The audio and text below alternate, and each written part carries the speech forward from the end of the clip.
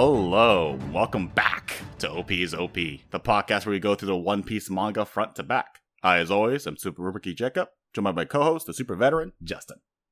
Yo, what's up? Welcome back to our continued discussion of Fishman Island, which begins at chapter 603 and ends at 653. But we discussed that first kind of half, basically, in the last episode, so if you want, you can check that out. Today we're discussing the climax and conclusion of the arc. We cut off at 628, so it basically starts at 629, going into 653 is what we're mostly talking about today.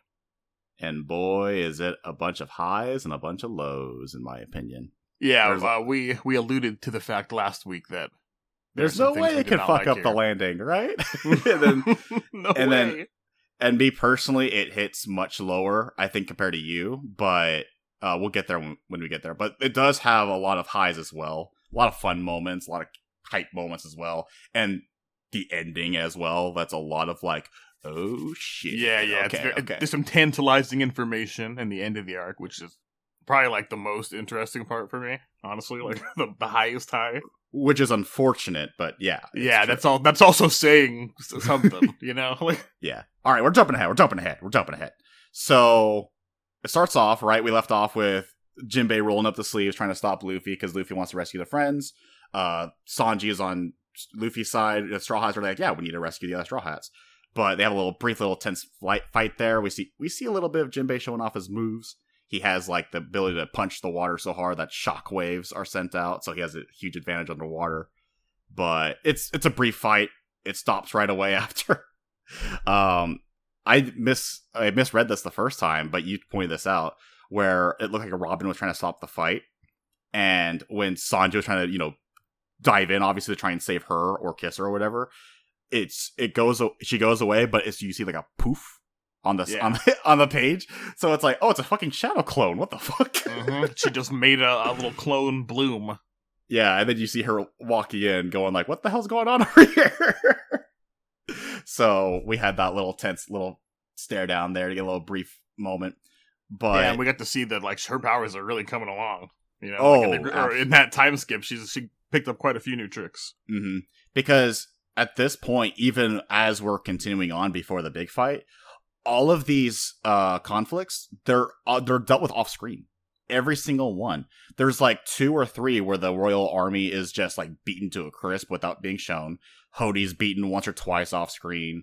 Like, but I didn't mind that because I'm just going, okay, we're just into the good stuff. We're getting to the good Can stuff, Can I talk about like the Royal Army real quick? They suck. Yeah. Okay. I was gonna do it in a more like official way.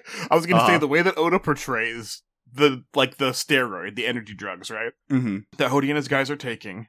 It seems they said 10 times stronger, like per pill, and they all took like at least 1 each in the beginning, and that's more than enough.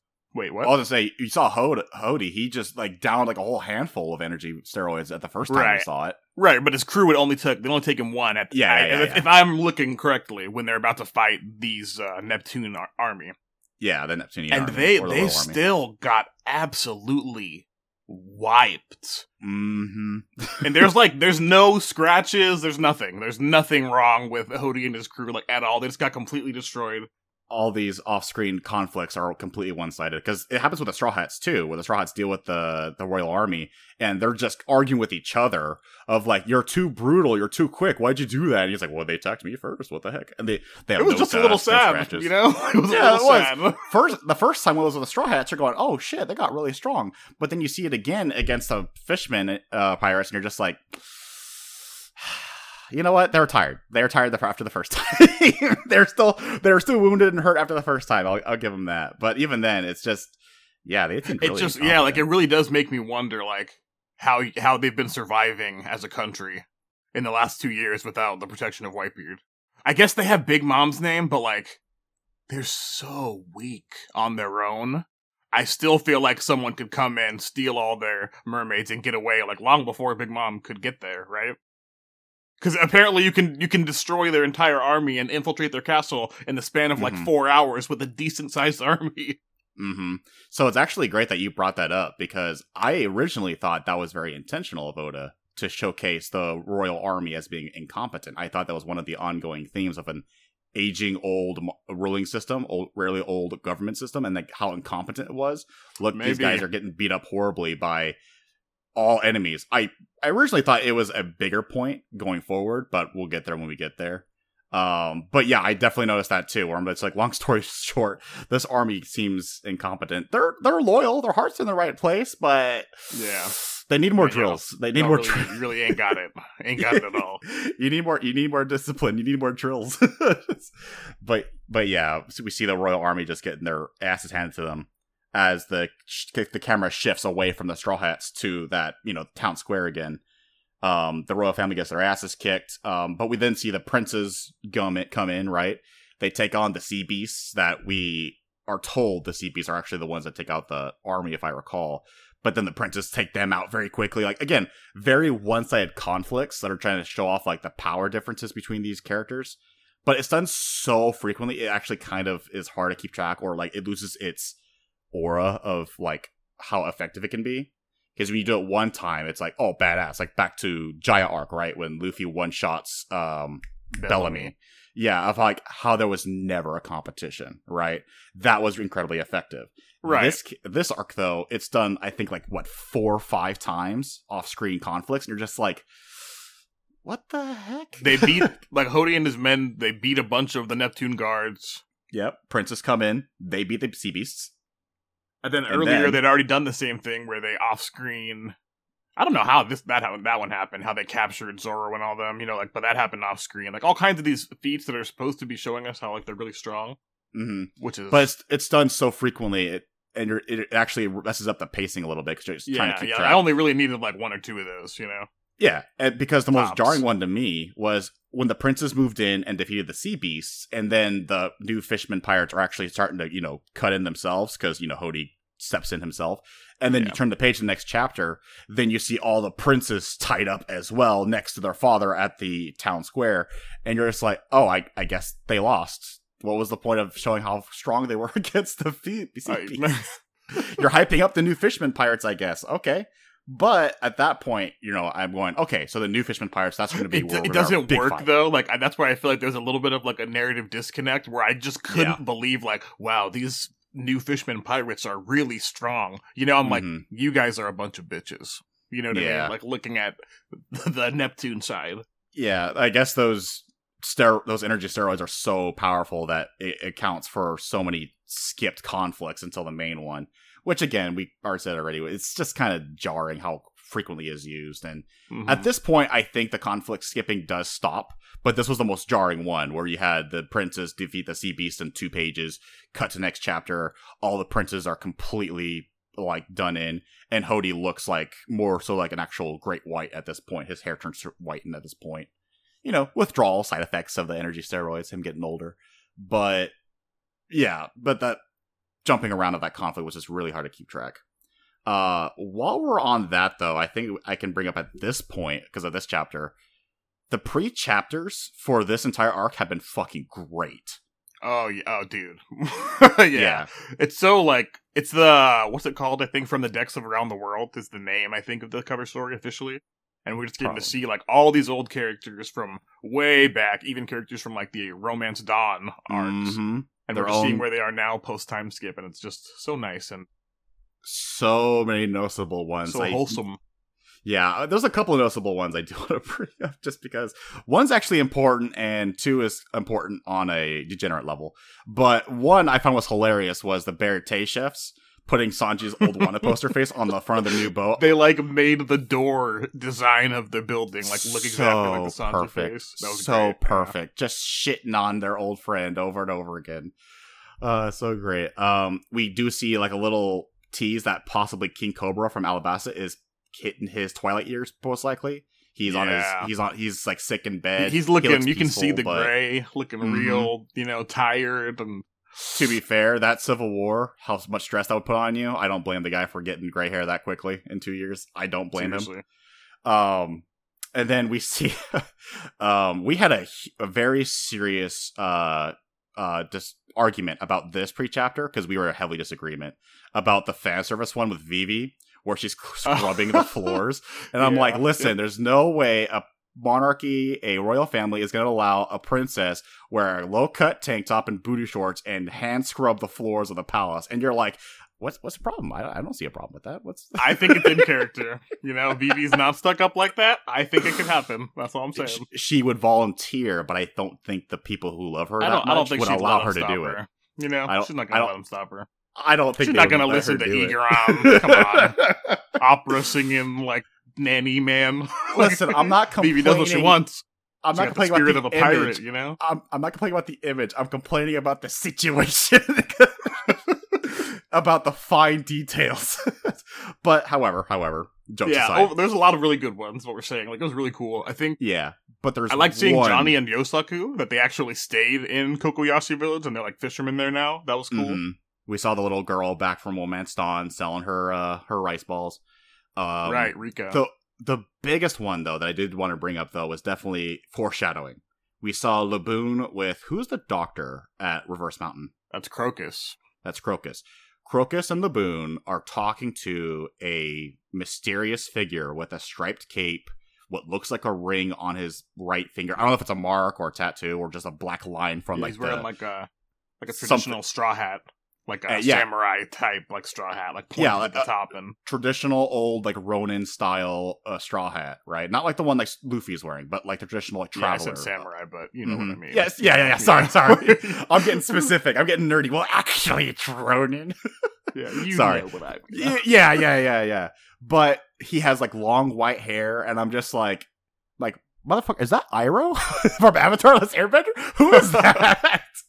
Like, I was getting like, who is that? Like, so keep an eye out. There's someone on that trail. Maybe someone a part of old Roger's crew, right? Because the doctor looked like he could be, yeah. Mm-hmm.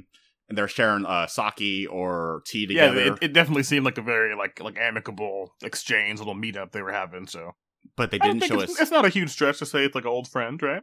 Yeah. So the key thing to look out for is that traditional straw hat, that striped cape, and maybe something on his index finger. I don't know. I still don't know if that's because it was so small. I don't know if that was just like an accidental ink drop from like the print of the mangaka scans. I don't know if that was accidental or if it was actually intentional of like, look, this is a ring or this is a tattoo. I don't know. But striped cape, straw hat. Look for that. And also long white hair. So that was the big thing on that. I wanted to bring up the pre-chapters, though, because this arc was the best with pre-chapters. It was great seeing everyone else again. Good and bad. Like we said, the Loyalists are completely overpowered off-screen. And we get this, again, a very rushed moment, but it kind of makes sense with a couple flashbacks run in there. Because immediately also, Jinbei and the princess seemingly are split away from the Straw Hats, and then they're captured. And they're brought to the center square. Everything is so fast paced at this point, but now we're getting a bit of tension. It's like super, super fast paced. Just like bam, like one page, like next page, another thing happening, next page, another thing happening. Yeah, like just it's like kind of get us set up for that climactic scene. Yeah, at this point, Oda is like, all right, I think I dedicated too long to those flashbacks, and now I'm gonna try and pick it up and get to the action. Which I get it, but I'm also like, don't rush it too much, man. Don't rush it too much. It's fine. But in this case, it gets a small pass because we get some explanation. I feel like there was some trouble, like, in the real world. That's why we had to throw in these flashbacks later on to explain. Where it's like, no, the Straw Hats and Jinbei did come up with a plan. Because we get a great character scene with Luffy going like, I don't want to be a hero. I love heroes, but I don't want to be one. Because heroes, they share all the meat and all the loot they get. I want all of it to myself. And then Jinbei just goes, fine, we'll give you all the meat. Deal! Now, what's the plan? He's a mercenary. He's a pirate. You crazy son of a bitch, I'm in. Come on. Immediately. You son of a bitch. Hey, give him a paycheck, man. Give him an offer. Like Luffy's a great character, but he's also a wonderful person. But he's also like, yeah, but pay me. yeah basically. Something. Yeah, and so they come up with a plan of, like, Nami, you go in, steal the key, steal the Celestial Dragon document, right? Give the key to Robin, she can use it to free the shackles, and Frankie can come in as the cavalry, bring in everybody else, right, on the ship. But the key thing is why they're having this more intricate plan, rather than just going in, right, is, hey, remember we just spent a whole arc, half an arc dedicated to the whole racism issue with the humans and the fishmen? Yeah, how about you lay off on that? Because if you guys show up right away, you'll be seen as invaders, right? You'll be seen as, people, outsiders. But if you wait for an opportune moment for either me or the princess to ask for help, or, in this case, Hody declaring, by the way, I'm the one who killed Queen Orihime, then the public opinion is swayed off, then pounce, then enter in stage right. So I'm like, okay, this is actually a pretty good plan. He's talking about optics, but in this case, it's incredibly important in this case, because we're talking about the entirety of Fishman Island here, who, by the way, were forced to step on a picture of their beloved queen for no reason, because Hody goes, I know who you traitors are. Y'all are so petty. It made me so mad. That's authority 101, man. It's to belittling people to degrade something that they cherished in the past. And in this case, Hody and goes a step it's just do what we say. It's not that big of a deal. Just do it. Follow our order. It's like conditioning. Which we're not asking you to kill anyone. We're just asking you to step on this picture. It shouldn't mean anything to you. It's just a picture. Right. But what I thought was actually a great villain moment was when Hody was like, it doesn't matter if you actually did step on the picture or not. I have all your petitions right here. These are my list of traitors right here. And I'm like, fuck. Right. That was the tense moment for me. It was like, ooh. Yeah. So that was when I was like, oh shit. So going along, right? Because during this reveal, when he revealed, God, I'm repeating myself. Sorry. During the big moment where he's revealing that he killed Queen Orihime, right? We get that huge moment where everyone's reacting. Oh shit. The royal family's getting fucking pissed. Even the people who are with Hody are like, what the fuck? Are you serious? Did you actually do that? Yeah. And he gets like, yeah, that human was the one that actually lit the flames, but I hired him to do that. Then I killed him myself, or I killed the queen, then captured him and framed it on him because he's a human. And the part that was actually jarring to me, and I want to ask your opinion on, is Shirahoshi, the princess. She knew all about it because her pet, right, Megalo, the MVP, best pet. Oh, it's always the pets, man. Told her, because he witnessed the action himself. She told no one for 10 years and kept it bottled up. Now, I understand the reasoning. Before you answer, sorry. I understand the reasoning. She's sheltered, right? So she doesn't really understand the difference between revenge and justice. She doesn't understand. And also, the point of the message was her kindness for her mother and her last will was stronger than her hatred for Hody. So I understood the themes of that. But the way it's presented was a bit jarring, because Jinbei was like 110% on board with what Shirahoshi did, rather than doing what I would assume a knight would do and be like, what you did was honorable and even precious, but we gotta talk after all this is done and go and educate you a bit. But you're sheltered, so I understand why you made the mistake. But instead, he doesn't do that. Instead, he goes, you're like this bud that's yet to blossom of peace. We must protect and cherish this thing. I felt like that could have been done a lot better, because I understand thematically what they're definitely going with here, and I still don't blame Shirahoshi. It's more like the execution of like what Jinbei says afterwards that maybe have like a weird opinion of this part of the characterization of the dramatic reveal, right? I was wondering what your opinion on this was. Did you think it was well done, or I'm basically in the same boat. I thought it was a little weird. Okay, okay. Yeah. Again, I'm basically, it's like repeating it. I'm not going to repeat it. It's the same thing. Like, I understand what you're trying to do. You probably should have done something different. A little bit different, Okay. So I hit the nail on the head. I agree. Okay. Yeah, because again, I understand. I'm not saying this is a diss on Shirahoshi written as a character. Hell no. This makes perfect sense why this 6-year-old, now 16-year-old shelter for 10 years bottled up. Thematically, it's also appropriate. But the execution, right? The presentation of it all could have been done better, right? Hody rightfully calls her stupid, belittles her for it, humiliates her because he's the bad guy, but obviously he, in this case, is kind of right in this case. And you were going, I'm actually kind of siding with Hody's words on this one, because Jinbei is the one going like, no, ideologically, she's perfectly in the right. We must protect this. And I'm like, it's a complex matter, Jinbei. Right. It shouldn't be this good guy, bad guy thing right away. And it would have been more appropriate as well, because again, we've had this whole arc going on so far about like the intricacies of the cycle of hatred and racism and injustice. But them doing this felt very one note. It felt very good guy, bad guy kind of thing. And I'm just like, I get it, but this should have been more complex. This should have been thought out a bit more. I mean, here's the thing, Mm-hmm. is that to get this like that same whole point done like in what I think would have been a totally fine and like normal way, is to just have her not have known and just forgive him right then and there, right? Yeah, but like I said, for the sake of executing a theme, I would have wanted to just deliver on this. And at the end of the day, if she didn't say this now and maybe said it later, that would have been a lot better, right? And not in the midst of like, hey, we're handcuffed, we're about to be executed. Right. How come you're saying you knew this, right? Just like the time, yeah, that's a good point. Maybe like if it was just a different time, might have made it hit a little better. Yeah, if I recall, that's a good point.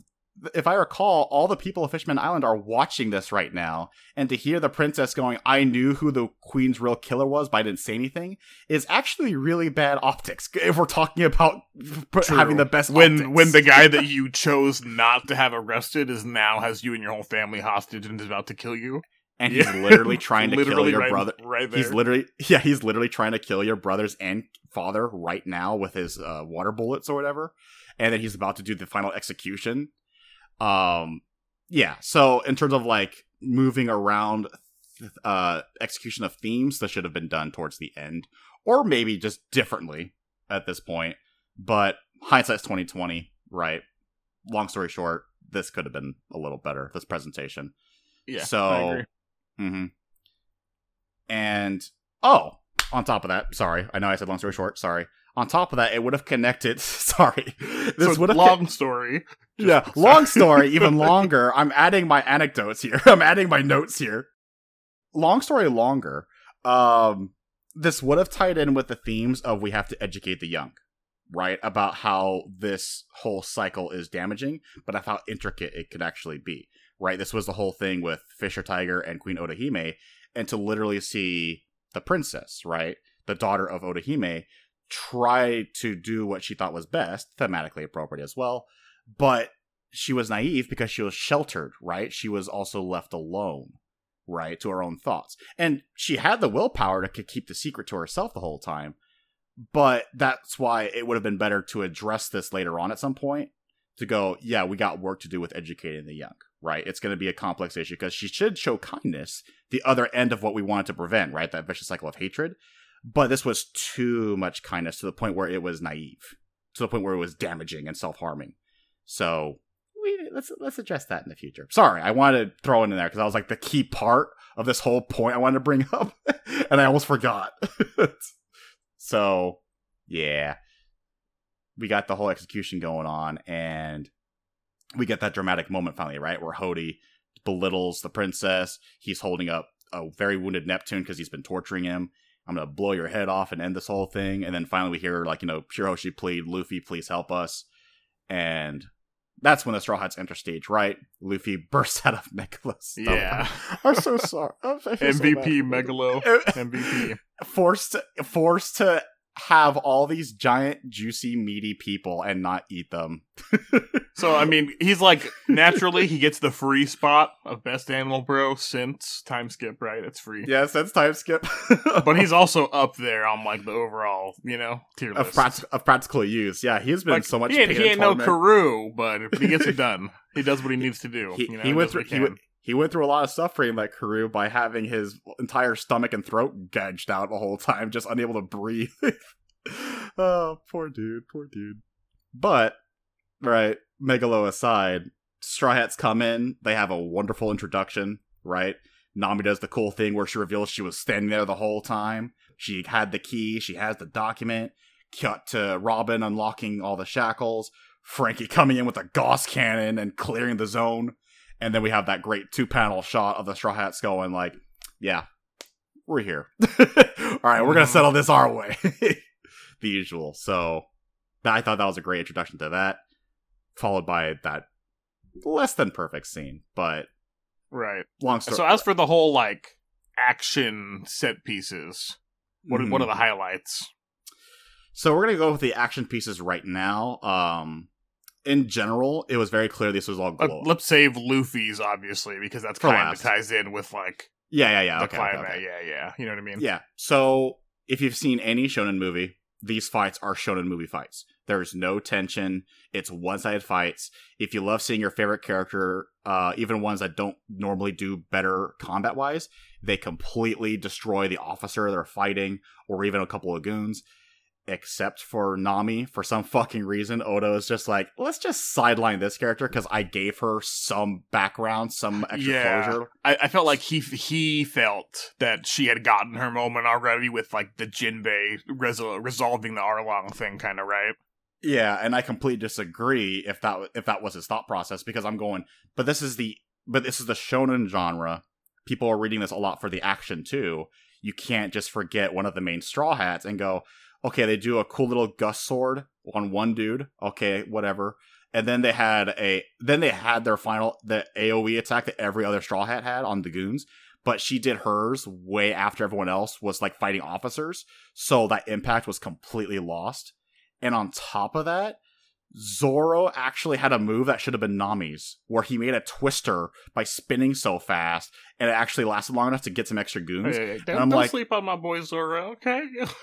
The point is, I'm not shitting on Zoro. I know. You just wanted Nami to do more. I get it. like if you're literally like planning for a tornado set piece, like in a fight, probably you should consider having Nami do it. Come on, if give her enough build time, she can create a fucking hurricane underwater. Come on, dude. But also fucking my typhoon. boy Zoro, though, you know? Yeah, so that was my major complaint with the glow-ups, right? Nami sidelined super fucking hard.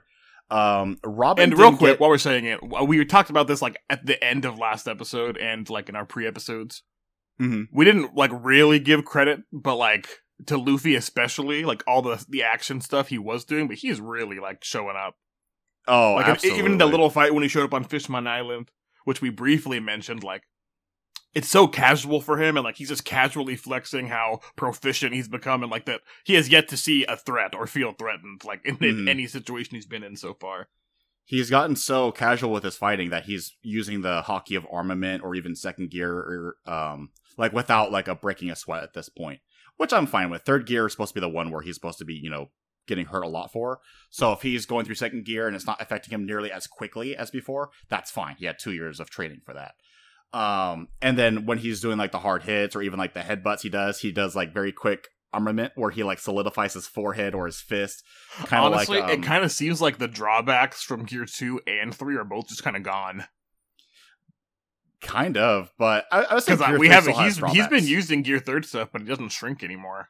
He uses Gear 3 at the end of his fight, which we're going to talk about at the end of these fights.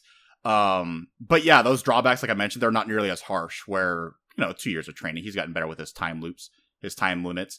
But before, he would only go like, 3 minutes in Gear 3 before he turned into like Tiny Luffy or something like that. In this case, just it's a short amount of time. In this case, I guess you could argue he was at Gear 3 for less than 3 minutes, because there's a certain time limit. There's a certain moment in time where Chopper says, yo, I can do this thing for 3 minutes. And then after that, Luffy goes into third gear and does what he's doing. Right? I'm not trying not to say too much. No, I get you. The difference, it seems like, is that he kind of snaps in and out to his gears, right? Just like immediately. Like he'll go gear second, hit a shot, and then he's done. Back to normal. Yeah, very true. Because Enies Lobby, when he did that even for a little bit, he's like, okay, I need to chill for at least a couple of minutes because I can't do shit right now after doing that. So now it's like he's gotten rid of most of the side effects. Yeah. So he's definitely gotten a lot stronger. Aesthetic-wise, though, have you played Metal Gear Rising: Revengeance? I know it seems kind of random. I have, but yes. It is random, and yes, I have. Does it seem like Luffy is fighting like Sandor Armstrong with nanomachines? When the parts of the body that he's fighting with turn like, like solid iron or metal. Yeah, I see the comparison. That is kind of like the armament hockey kind of effect, right? It seems like, yeah. Just wait for Luffy to start talking about how he's going to make America great again while fighting a white-haired Raiden later on. It could happen. But that's the comparison I made aesthetics. But sorry. So, of the Straw Hats doing the fights, Nami got the worst one by far. She got sidelined. There's almost nothing to talk about. She didn't get one. Yeah, exactly. She didn't get a fight, like a one-on-one at least. Robin did get one, but she was the one who fought one of the officers that didn't get like a title card. Every other Straw Hat gets a title card where it's like Chopper versus Darum or Daruma. I forget the guy's name. But honestly, I felt like she disrespected him so fast, and she like didn't have time. Yeah, for exactly. the title card to come up, and that's fine, right? And that's fine because I think it was Hammond. He tries to capture her with a net. That'd be a good gag, right? Like that'd be a great gag, I think, especially for One Piece. Like in the middle, like when the fight screen is starting, have like you got to do like because Oda does these panels sometimes, it's like a full screen, right? Yeah. And time like passes from right to left. Like it's not like everything's happening at once, kind of like in some panels. It's like time passes, right? So you got to have like probably like Sanji, someone really fast, like on the right, like as a cutout, and then also on the left, and just have him like kicking through the villains. Introduction panel, just one-shotting them. I'm waiting for that to happen. I had actually a very similar thought of that, where like a fourth wall joke, where it's like before you have your actual title card, just someone just rips it in half or something like Zoro or someone or Zoro like slicing them in half as well as like with their title card. You know, like, that'd be great. That'd be so great. It would have been great for this one because the whole time Zoro was taunting his enemy, which was I think the octopus like had like the drunk style sword technique or whatever. I don't know if I forgot what they called it, but he was like, "You're just a tiny frog in a pond, dude." I'm just like, Zoro, that's kind of racist. You can't just say that. But I'm also like, well, it's a frog in the well. Like the what's the word? The story, I guess. Actually, I did not know the story. Like I guess it's like the saying maybe makes an expression like a small frog in a big well doesn't know what the okay. world is, right? Oh, you know That's why? What he was making a comparison to. Oh, you know why? Because the first time I think he just said frog and there was no context, and then he said frog in the well after. Right? Yeah, that's true. I noticed that as well. It's just like you can't just do that, Zoro. Come on, dude. Right? Like whoa, you're on Fishman Island, bro. Frogs aren't fish. It's fine. Yeah, they're amphibians. Different race completely. But yeah, so Robin takes care of her guy really quickly, showing off that not only can she enlarge her limbs now when she's making copies, she can make a clone of herself and do like a double spine break, like a double joint spine break at the same time, which I thought was fucking sick. No introduction was needed. It was great. Yeah, it was super short, but it was sweet and to the point. I loved it. Yeah, and kind of confirming that she can like make a full body clone. She's getting really good at her abilities, dude. Which it just makes you wonder, like, is that a one clone thing? Because I don't think I don't understand why it would be. Is it know what I mean? Is it a Naruto thing where it's like she can make multiple copies? It is. But I guess it's dangerous, I would assume, because like they all take the damage and it comes back to her, right? But I could theoretically see she could make any number of clones she would need. Mm-hmm. And she can make any number of limbs. Mm-hmm. So yeah, how much can she do? I wonder if she can actually do a mixture where she can make one clone of herself, but then give that clone also extra limbs, so they fight like multi-limbed enemies at once. So you have like a Mortal Kombat type of fight where it's like where it's like it's like the final level of Mortal Kombat where it's like God, I'm banking on their names right now. The four armed people. God damn it! How am I going? Are you talking about like? Here? I don't know. I'm not familiar enough for Mortal Kombat. The cat guy and the guy with the ponytail. I forget their names. Whatever. My point being is that she can get creative with her abilities later on. Yeah, her powers are crazy. That's the point we're making. Like it has the potential to even get like wonky if Oda so chooses to go there. Oh, absolutely. I'm actually really excited because her fights are also very interesting to watch. I guess we mentioned already Zoro. He probably had one of the stronger ones. Not the best one in my opinion, but one of the stronger ones where he can literally like make a tornado by spinning so fast with the swords. He drops cool one-liners. He has a great look, by the way, where he just drops the shirt now. He does what I wanted Sanji to do. Yeah. He drops the upper half of his like Akama off when he's fighting. Yep. And then he keeps the beanie on, so he shows off all the scars that he's got on his chest. And I'm just like, dude, why can't Sanji do that with the jacket? Just the jacket. Come on, man. Yeah, Sanji needs like a Zoro bandana, like a fighting like indicator visual. Yeah, all Sanji has is that Super Saiyan form where he gets so red hot that he has like the flame effects that I will admit got a lot better as he's drawing more flames. Now it's called like Hell's Memories, right? Something like that, yeah. But the flames have gotten so good now where I'm getting that same like Pyromania kind of thing where I'm just like, yo, this fire's really cool looking. I mean, this is some deep shit. This is some good fire. This is lit. But yeah, so Zoro, real quick, he almost like one shots his enemy. Like he breaks his enemy's swords like off screen, right? That's how efficiently he's able to defeat him. And then the guy is like, I'll have some hidden poison swords, you can't beat me. And then Zoro is like, fuck you. He does the what's it called? Like Purgatory Oni. Yeah, I think it's Purgatory Onigiri. Onigiri? Okay, so I have 2 words. Rice ball. Purgatory yeah. rice ball, yeah. And he makes short work of him. In a unique circumstance, we have not only Sanji, we also have Jinbei against the giant troll, the giant man baby. What's right, Wadatsumi from Dekkan's crew. Wadatsumi, yeah, and apparently, his power was just to get larger and larger. So they just taunted him, right? Like, I bet you can't get any bigger. Oh yeah, and he gets bigger and bigger and bigger. And you have like this very jarring image of like him looking at the tiny ant Sanji on his cheek, going, "You think I'm not big enough yet?" And then that's when Jinbei and Sanji act, where he's like, "Oh, he's like a balloon, right?" I guess I didn't see the logic in that. Yeah. But actually, that one actually does kind of make sense if he's a pufferfish fish man, right? Is he a pufferfish? I didn't see this. Yeah, he is. He's a pufferfish fish man. I'm pretty sure. Oh, okay, because I didn't see the spines on him, so it didn't relate to me on that. But yeah, then Jinbei does his ultimate basically, which was just one like beautiful punch that goes all throughout him, and then Sanji with his finale of just the extra kick to make sure he's down for good, right? Which was drawn very well. The fight wasn't too special, but it was fine. It did its job, right? How strong their ultimates are. Strangely, also Jinbei's. I wonder why he had also equal treatment in terms of the glow up. I mean, he technically he got Nami's fight, right? Like, yeah, unfortunately, unfortunately, like the 10th member or 9th of Hodi's crew that should have been fought by Nami was instead fought by Jinbei. Yeah, if anything, it should have been a team fight between Nami and Sanji. Sanji would have loved that. But instead, we got Jinbei and Sanji, which, it's not bad, like I said, but it's just, me being salty because my favorite character. Yeah, I mean, I guess like Sanji and Jinbei, they also didn't get 1v1s because they were fighting together, so. Yeah.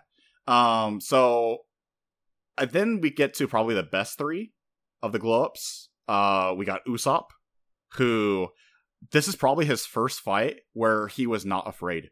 He was in control the entire time, which is incredibly rare, because even with fights like Thriller Bark, where he had like a hard time at the beginning and then got kind of confident at the end because he figured out the weakness, he knew right away what to do because he had much stronger tools of like summoning like the green pellets, where he summons plants to help him, or like he had the bamboo, he had like the giant like gloom flower that had like the incredible stench.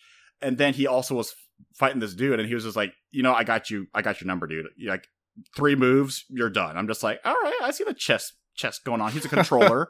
Yeah. He's like a controller when you're fighting. All right. He's like a zoner, and if you're in a fighting game, right? Pretty much, like a zoner trapper.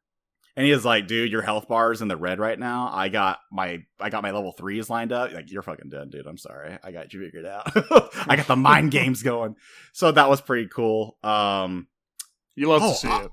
I said the best last 3. I meant the last 4. I forgot about Brook. Brooks was good. Brook gets one of the best references in One Piece to date. Twice. Just on a personal level. Yeah, Twice. 2 times. Twice. He gets 2. He's 2 Kenshiro references, right? Yep. Fist of the North Star, where it's like, you've already been cut. And he sheaths his sword, and they're just done.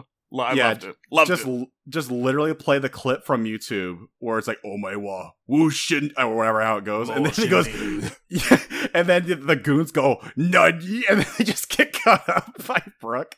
But I did like how before that too, he had like the concert to like distract him first because his music's so great that it mesmerizes or hypnotizes. Yeah, people. He's like he got I guess like soul affecting powers. It seems like. Yeah, where we get that little tidbit as well, where he can actually retreat from his body because his soul is actually the revival power kind of thing. So that's why he can be decapitated and still live because he's a skeleton.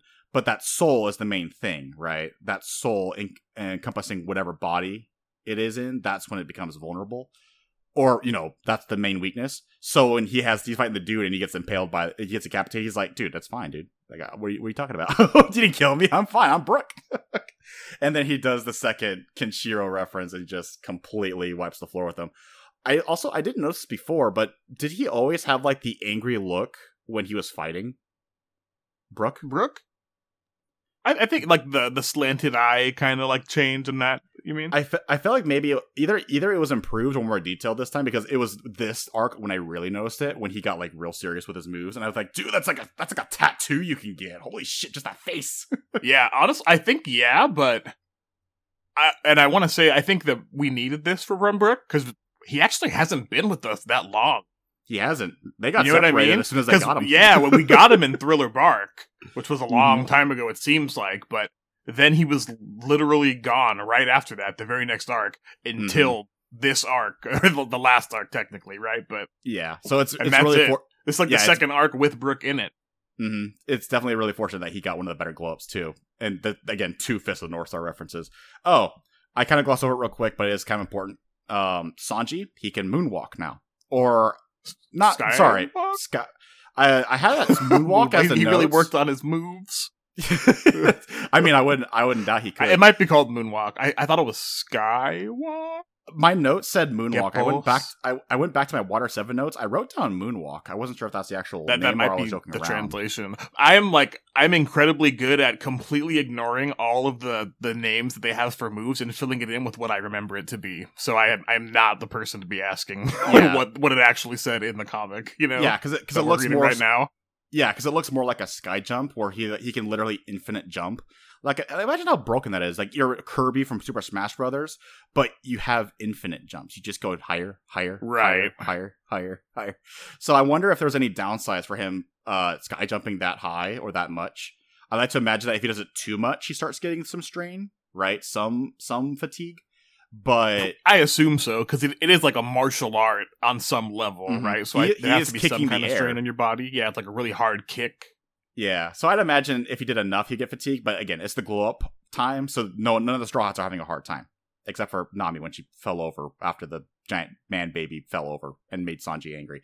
Whatever. I'm just saying, Oda, you need to work on your Nami fights. And that's a good power up for Sanji. Like, I like that.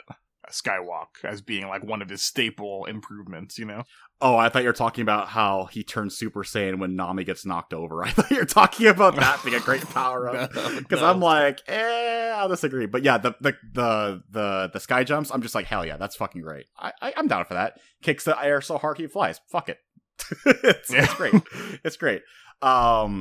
Chopper got a very interesting one. Hey, honestly, pretty impressive. Absolutely. That was more than I thought. Like, you know, like that was like his was one of those where you're like, damn, like all that, you know, like it's more than you expect. Mm-hmm. For me, at least, it was. Yeah, absolutely. Because in Djibouti, we mentioned, or at least I did, I mentioned that, okay, his forms look older, look bigger, but his base form still looks the same. So I'm curious what the others look like. He has a new form that I don't think I've seen before, which is like that. It looks like the beetle form. He doesn't call it beetle form, but it looks like it. He said it was like a new and improved horn point. Right. Okay. And he used it to dig around because one of the guys honestly, fighting dug underground. Chopper has gotten so insanely weird to me at this point because it seems that he can basically just control his body to do like whatever the hell he needs it to do, like at the time. Honestly, I'm fine with that because I am too. But it's like it's both weird and interesting, I guess. You know, because his old horn point was it was previously like it was a reindeer dominant form. Yeah, right? that's what I remembered. And now his horn point is like a hybrid. You know, he's like in hybrid primarily, and it's just everything's like shifting. And I'm just like, sure, yeah. In this arc, it looked like Heracross from Pokemon, where I'm just like, you know, I'm down to do some Mega Horn on that shit. I don't give a shit. Yeah, get some shit on there. I kind of wish this was the final move, but it wasn't. But it was when Usopp and Chopper had a real quick tag team move where there was a villain that was digging underground, and they both like, okay, Chopper, fill in the holes for me, and I'm gonna throw in like my stink plant down there, or like my my instant growth plant. I forget which one it was, but to flush him out, right? And they're like, some kind of explosive like plant, right?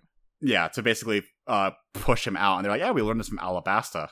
Where I'm just like, yes, more tag teams, please. But then it got to one-on-ones. But the finale for Chopper was, it's revealed that he can go into any and all of his forms without his rumble balls, right? He can go in and out, no problem. similar to how Luffy can go into second form, almost And like that's enough for me. That would have been that would have been enough. good. That would have been enough. Honestly, I don't know. Even just a couple of new forms, I think, would have been like sufficient for Chopper's power up, right? Like a couple cool new forms. Yeah, possibly. But as of right now, I'm actually more of a fan of this because I like the idea of him having the same 7 forms, but him getting slightly more creative with each form. That to me is more with Chopper's character than, because it is interesting and probably even easier to do to give him more forms. But I've seen what that can do in a series where it's not controlled and it loses its luster. So in this case, I'm just happy that he's just perfecting his current forms. And I hope that keeps continuing on. Because if you acknowledge that it's hard to keep track of like what's his like vanilla horn form, that's good for me. Because I'm just like, okay, the job is the same.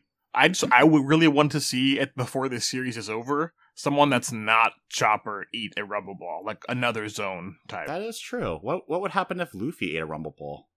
Or like another type of Devil Fruit, because clearly there's some kind of strange interaction, right? Like with the Devil Fruit and the Rumble Ball. So I just want to see someone else eat one. I really do. Speaking of Rumble Balls, Justin, what does Chopper do now with the Rumble Ball? Well, now when he eats the Rumble Ball, he gets complete control of Monster Point. He goes full on Banner. Well, again, now he calls it Monster Point. Before it was just, I guess it was before as well, right? It's the monster thing that he did. I just called it Hulk form personally. You're talking about different names for like Moonwalk. I'm just like, this is my name for this. I just call it Hulk form. Right. And this case, like, yeah, he goes like complete like Scientist Hulk, Banner Hulk mode where he's in complete Professor control. Hulk. Yep, he's in complete control for 3 minutes. 3 minutes of we'll call him Dr. Hulk out of respect, right? Dr. Hulk, yep. 3 minutes of playtime, and he just wipes the floor with these fights. Once he goes into form, like he tells Usopp, like, I got 3 minutes, and then just bitch slaps the guy he's fighting. And I'm just like, that's fine. It's the glow up arc, that's fine. There's no tension, just give me some entertaining bits. Speaking of entertaining bits, I think the best glow up by far is Frankie, because he gets the connection, right? He gets a little cheat as well. He gets the connections with the Thousand Sunny extra vehicles as well. Yeah. So we get the Brachio tank and the Rhino, the Black Rhino. Yeah, there you go. Black Rhino. Does the Black Rhino look like the Akira motorcycle to you, or no? I think it, at least, especially in like its kind of elongated like shape, I think it's definitely like in that vein. Yeah, not like a one-to-one comparison, obviously, but like no, it has a similar look to it, like a sci-fi armored bike kind of thing. I'm like, yeah, that looks kind of close enough. And then he has the Brachio tank, which it's just a tank. It's just a tank. It's just a tank. Yeah, it's a tank. Actually, we got tanks now in the One Piece universe. Don't question it, and don't question it. On the same line, we got Mecha. Also, don't question it. General fucking Frankie. We got the mechs. He got the mech. He got the mech he wanted, and it even has a fucking height beam that Fulgor uses in Killer Instinct as his ultimate. So beautiful. All the guys, all the Straw Hats have eyes in their stars in their eyes, like me, going, "Oh my god, Frankie is the best. Oh my god." I love Frankie. But the best part is every single time they do these reactions, Oda has to show Robin's reaction every time because it's nothing. Yeah, and it's literally just her like with a straight face, like in ... panel. Yeah, it's a callback back to Thriller Bark where she's like, I refuse to partake in this stupid ass mech thing you're trying to do. This time there was Nami as well. It was Nami and Robin, and they were both just like. They're just so like, unimpressed. They're just like, I don't understand, guys. I really don't. I'm just like, you don't understand. Honestly, that's unbelievable to me. I'm so disappointed. I'm disappointed that they don't understand how useful a giant ass fucking hype. I'm with you. I can't believe that Nami can't see the benefits of having this on her crew. Like, you know, I would understand when there was like a side gag as well as going on when Frankie's doing the shoulder cannon mode for the mech, and it's literally just Frankie climbing out of the mech and just shooting from the shoulder. And I'm just like, are we getting Titanfall here now? Are we getting Titanfall here? He's literally riding on the shoulder of a Titan, a mecha? Are we getting Titanfall before Titanfall? I'm just saying, Titanfall's a great game. Play it. But yeah, a lot of good, pretty fun action, and it is just like a curb stomp, basically. It's Absolutely. the reverse of what they just did to Neptune, only probably even worse, because it's 10 versus 50,000, so... Yeah, and Pretty so... embarrassing. Pretty embarrassing for them, really great for us. They're, even in the, you had like that double panel as well of all the Straw Hats done with their fights, where they're just... Why is it only 50,000? Did we give credit where credit is due? 50,000 what? Why it's only 50,000 men instead of 100,000? Oh! Well, we wanted to save Luffy. We did, because we were skipping Luffy till Yeah. to the end. So like, at the yeah. So at the very start of the fight, Hody goes, I have 100,000 men, 70,000 fishermen pirates, and 30,000 human slaves. You have no chance. You're outnumbered. This guy has never played Dynasty Warriors before. So Luffy just walks up as the first wave starts charging in. He does his Supreme King again, like he did Djibouti, right? Oh my god. So On this was a like so hyped for mass scale. 50,000 gone. Just face down, just foaming at the mouth, just completely done. Ow. Honestly, if it weren't for the fact that we needed a glow up arc for the other Straw Hats too, this should have been enough to stop the fight. This alone should we were have been talking enough. about this before the episode. Like, that's it, right? If you Shatter- see Straw Hat shatter the Luffy, morale. like any one person walking onto a battlefield, and then immediately, like within seconds, half of your fighting force is They just destroyed. They just And fall. especially when you have those kind of numbers, I'm done. I'm like dropping my weapons. I'm like, no. Yeah. I'm not gonna fight the dude that just eliminated the equivalent of my entire family history throughout all of time in 3 seconds. You know, like, without a thought, and I will be forgotten because I wasted my time with this bullshit. I'm trying to oppose yeah, like the no. Supreme King. And on top, you know what? We kind of glossed over this very key part. Actually, no, we didn't. No, we didn't. This is the perfect segue, actually. So right before that 50,000 collapse happens, Hody is going on a villain monologue tantry here. And he goes, with these men, I will take them to the surface. We will go to the reverie, kill all the people who are there, right? Which is actually like a no shit moment for me because the pre-chapter showed all of our friends from Drum Island, from Alabasta also going there. So, oh shit, you're threatening them now. And then he goes, and I will become the true king of pirates. Say it with me, guys. Yeah. He fucked up. He fucked Biggest up. mistake. And that's when Luffy was like, oh, you made this personal. You made this fucking personal. I was a mercenary originally, just hired for this. Now you made it personal. He's like, oh, hold up. You said you're gonna be what? Wait a minute, hold up. Takes out 50,000 guys and then makes... That was like such a record scratch, you know, like... Yeah, that was like, it was at... yeah, you fucked up, man. Yeah, Big time. It was at this moment that he realized he fucked up. And Luffy makes really short work of Hody. At least round 1 he does. He's on the surface, right? And then Hody is trying desperately to try and get some recovery. Luffy draws in like the first punch. Hody like actually nails a headshot on Luffy, but Luffy's rubber, so he just it bends backwards, right? And does like a major headbutt. Goes in, breaks through the diamond shields, and hits them still. It's like I also really liked that, like, right after that, like, he intended that, he thought that was the end of the fight. Yeah, he's like, wow, you're still standing. Like, wow, that's impressive. I was like, that made me laugh, actually. And Luffy you know? is literally smiling after the headbutt with his forehead on smoke and just, like, rubbing it with his thumb, just going, like, I kind of hurt a little bit. Like, you just headbutted 2 diamond shields at maximum velocity, and you're just like, that kind of hurt a little bit. Armament's really strong, or at least when Luffy, the way how he mastered it, holy shit. Right. I mean, basically, the idea that runs in the general consciousness of this One Piece fandom is that it is equivalent to your willpower, literally, right? Hockey being like will. And it's Luffy. So. Yeah, so there you go. It's Luffy, there you go. No more explanation. Do you need more? Do you need more on that? No. Luffy willpower, it's good enough. And then again, it's just so one-sided with how he deals with Hody, first off. But then we have a distraction going on for this round 1. You know, round 1, Luffy wins, like, perfect victory, right? No competition. Yeah. We get a new threat going on, which kind of amps the stakes a little bit. I didn't feel much real tension going on with this, but we get to see our least favorite character of all One Piece, Vanderdecken, going, I'm gonna throw the Noah at Fishman Island because the princess said no to me a second time, and I'm just gone full on. He became an incel at this point, right? Where he's just like, if I can't have her, I'm just gonna kill everything and everyone. And he actually was an incel, like 100% the whole time. Absolutely, yeah. Pedo, incel, all the worst above, psychopath.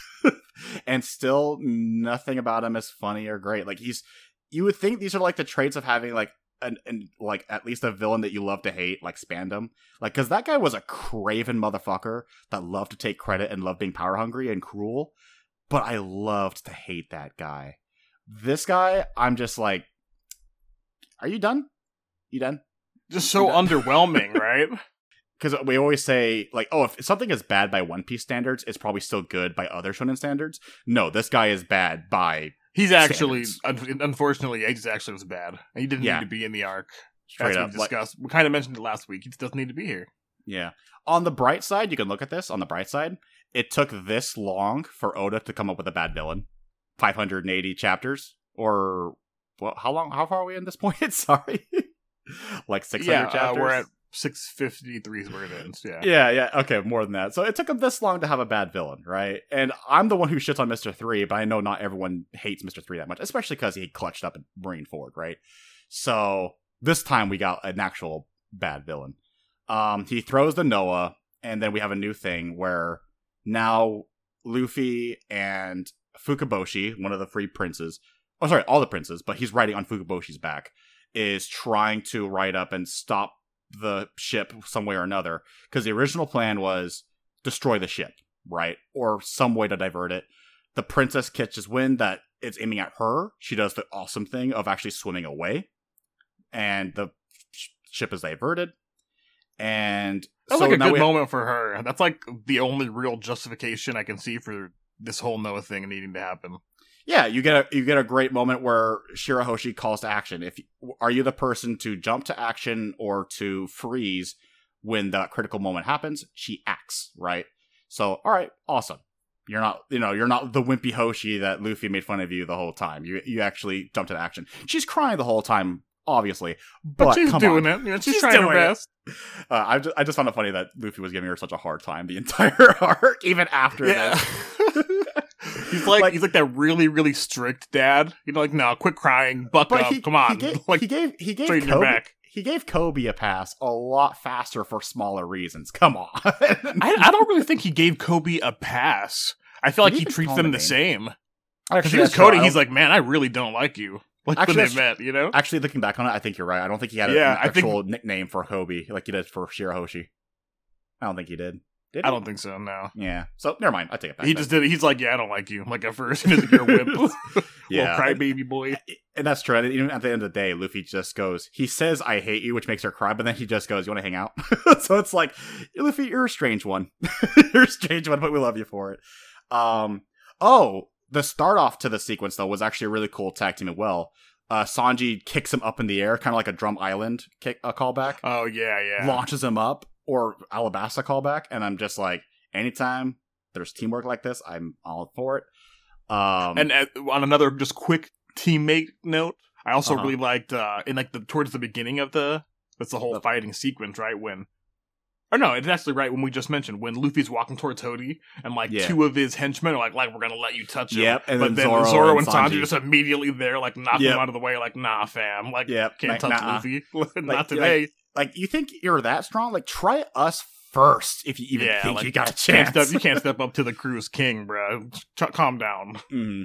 So, unfortunately, when this series of events happens, we start having a little bit of issues. At least for me, I think you agree too. Right. This is where it's kind of all wrapped up. Like all of my biggest issues are like all here in this section. Both in action and in narration, at least for me, but mainly the action where it starts becoming hard to follow things. I don't necessarily blame Oda for just like fucking up here, because we're talking about, when you're talking about action sequences, you're talking about an X and Y axis on a ground floor, right? Maybe a hill or something like that.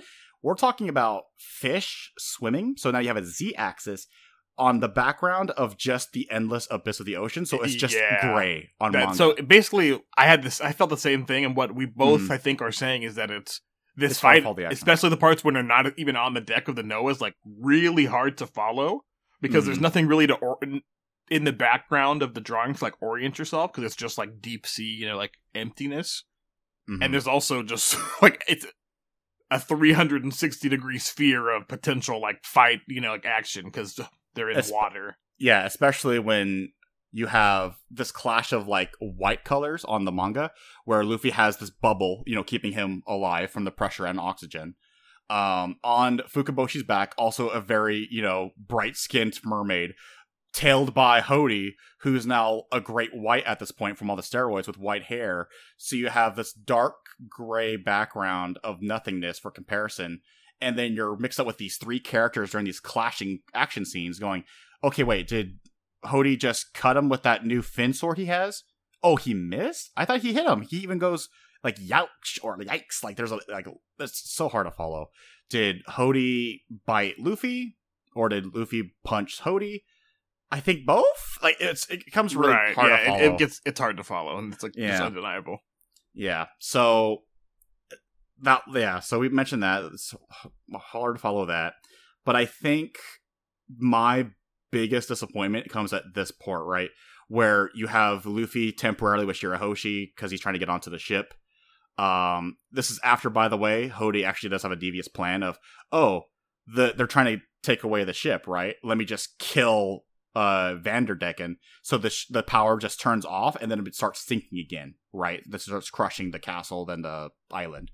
And therefore you're thinking, me and you were both thinking like, so this is the prophecy, right, that she was talking about, the fortune teller, where, the Straw Hat will bring ruin to the Fishman Island. Yeah, narratively, I think that's supposed to be the fear, right? The Noah destroying Fishman Island. But as we were saying, I don't think anyone believed that was going to happen. Like, not actually. really, yeah. But but Oda had this, this could have been a red herring, right? Where he wanted you to think this, right? Where he's like, this is the fortune, right? So think this. Because I wasn't 100% thinking that was going to happen, but I was definitely thinking, okay, is this going to be like that? Okay. But I wasn't thinking too much about it. But then we're getting to where I thought was the most disappointing part of the entire arc, which is actually, I think you can narrow down to 4 or 5 pages. So... Probably. I think that might be true. Yeah. So the moment I'm talking about. I was talking to you about this moment for like 2 fucking weeks, trying to summarize my thoughts to why I did not like this moment at all.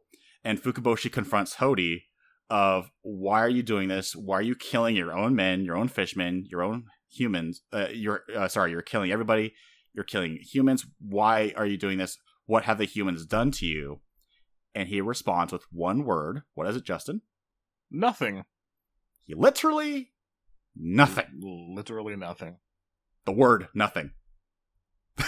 So I have issues with this on 2 fronts. One on a realm of disbelief level, which is why you lost me on this, is if you know racists, they never say nothing. If anything, they would say everything and give you a shit ton of stupid reasons that make no sense. But they never admit to say, they didn't do anything to me, I just hate them. Right?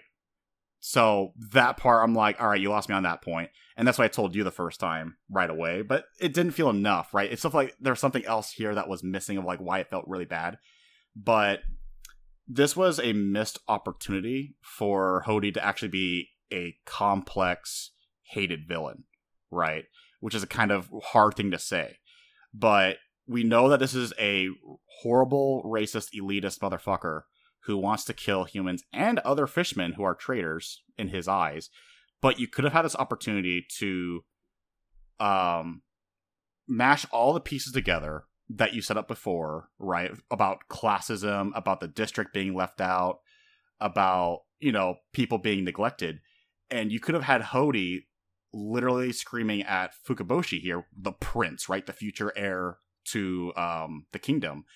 And if Fukuboshi ended up saying something along the lines of more like, why don't you want to progress and immigrate to the surface like the rest of us? And Hody could have responded with, why would I trust you to immigrate us with the humans if you won't even let us at Fishman District immigrate with you?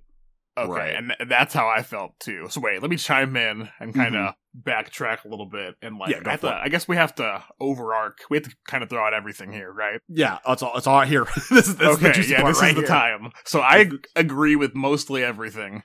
I didn't mind that if the humans had done nothing to Hody, I'm surprisingly, I'd be okay with that, is what I'm saying, right? Mhm. Because if you can play that in to the whole, like, oh yeah, the children will be affected by hate, because I think to some extent that is kind of like a real thing that can happen, Yes. Mm-hmm. right?